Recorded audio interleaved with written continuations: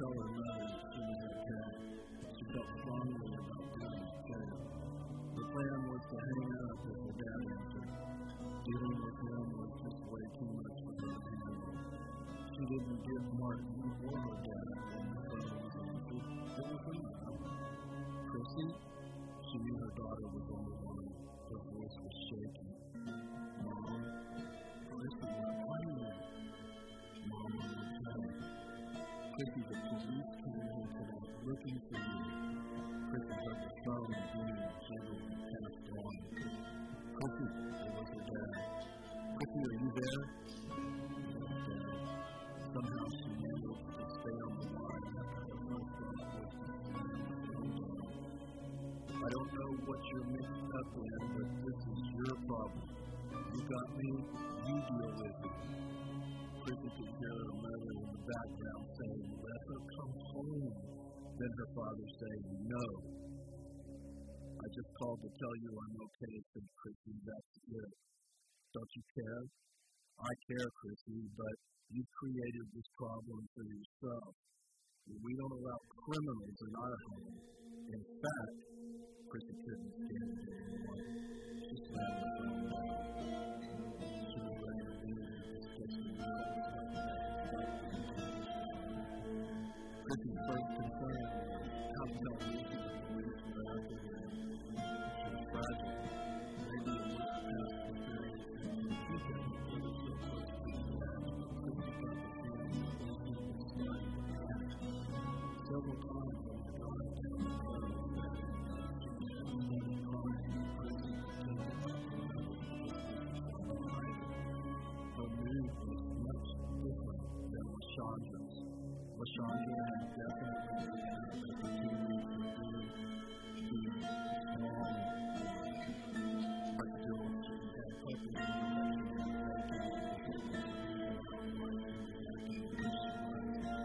Lucy couldn't do that.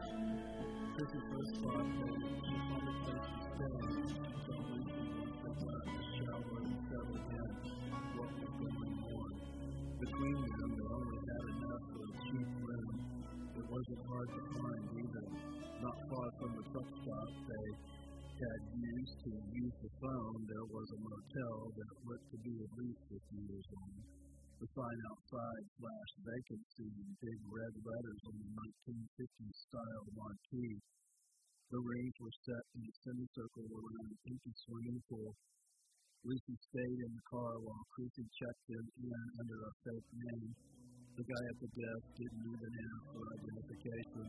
All he wanted was the $18 cash, which he stuck in his pocket instead of the cash register. Lucy parked the VW as close as she could get to the room.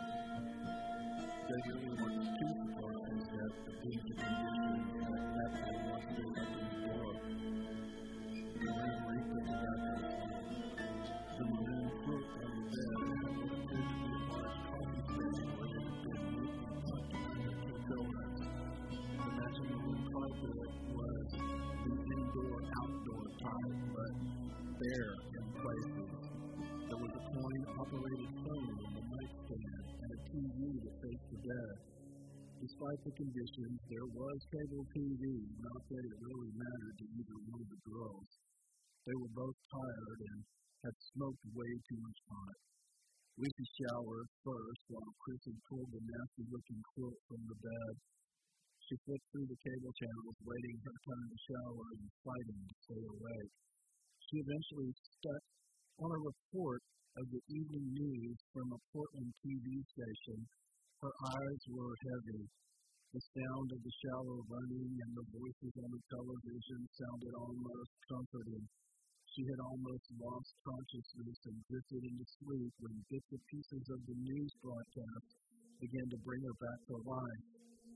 Camaro, Blue, aggravated robbery, local boy, 3 accomplices, searching. Chrissy popped up and quickly increased the volume of the two-way. The news anchor had gone on in that story.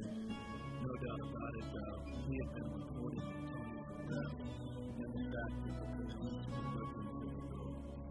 He emerged from the bathroom area fully dressed with a towel towel wrapped around her head. She still didn't know the seriousness of the situation. Well, that helps, she said. She unwrapped the towel and let her hands fall. There's a couple of more of those little hotel stuff in there, and believe it or not, one of those little hotel shampoos, too, are less sanitary. Chrissy wanted to take a shower, but she didn't want Lucy picking up the information on TV without first having a chance to talk to her about what was going on. For all she knew, the police knew it was her in the car and telling her that they couldn't prove anything. It was best to let her think that for now. The visit from the detective earlier in the day had really shaken her up, and Chrissy was seeing Lucy smile for the first time all day. She picked the remote back up before Lucy had a chance to get to it and started flipping through the channels again. This time she landed on what appeared to be a movie that Chrissy recognized. Oh, I love this movie. Have you seen this? She didn't give Lucy a chance to answer. It's a really good movie. Hey, I'm going to go jump in the shower. She then set the remote on the nightstand away from Lucy's reach. I'm a little foggy on what happens in this part. Fill me in when I come out, okay? Fuzzy? Lucy teased at Chrissy's choice of words. You know what I mean. I'll be back in a few minutes. Okay. Lucy immediately reached over the nightstand and grabbed the remote as soon as Chrissy disappeared into the bathroom. She was careful to make a mental note of what channel the movie was on before she began flipping through the channels. CNN, ESPN, CNT. She came to rest on MTV for a while, then M2. Neither seemed to appeal much to her.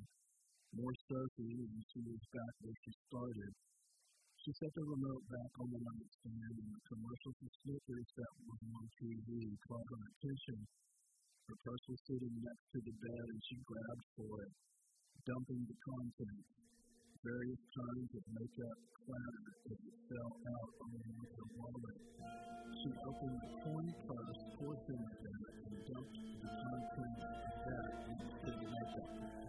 She counted up the change and came up with almost $4. She remembered seeing the candy machine and the Coke machine in the pool area, not too far from the rim. Snickers and a Dr. Pepper would be no surprise for Christmas when she got out of the shower. It sounded really good to her, too. Reading the contents of the purse jumped out from the bed. She grabbed the hotel key and slipped out the door quickly. The summer night felt good as it brought a cool breeze across her face and her stiff-back head. The short walk to the candy machine was a little creepy, though. Only the lights from the Coke machine and the candy machine lit the pool area. No other lights were on at all. A quick look around found only a smell of cars in the parking lot. Lucy's VW brother sat alone. The coins tinkled down the path into the candy machine. Lucy pushed the button to check it. One bar jumped into the bottom of the machine, and she reached in to retrieve it. Again, the coins slipped into the slot and clanked into the receptacle. The button was pushed again, but this time the candy bar stuck between the glass and its holder. Lucy tapped on the glass gently and harder to get the candy to become loose, but it didn't budge. Here, let me help you with that. Lucy jumped, startled by the fact that someone else was standing at the candy machine. She hadn't heard anyone come up behind her. She turned to see a man, his features only noticeable from the lights of the candy machine and the Coke machine. Tall, bald, a big nose on which glasses rested, set above his thick mustache. He stepped forward and banged the tip against the machine. The second Snicker bars came loose and fell. Lucy picked it up from the bottom of the machine. Thank you, she said. She moved to the Coke machine and quickly got 2 Cokes. The Dr. Pepper button said, out. Coke would have to do. She could feel the guy staring at her. She wanted to calmly, but quickly, get back to the room. But the man was blocking her way. Where are you going, man? Portland, I really need to be going. Please. She stepped to the side.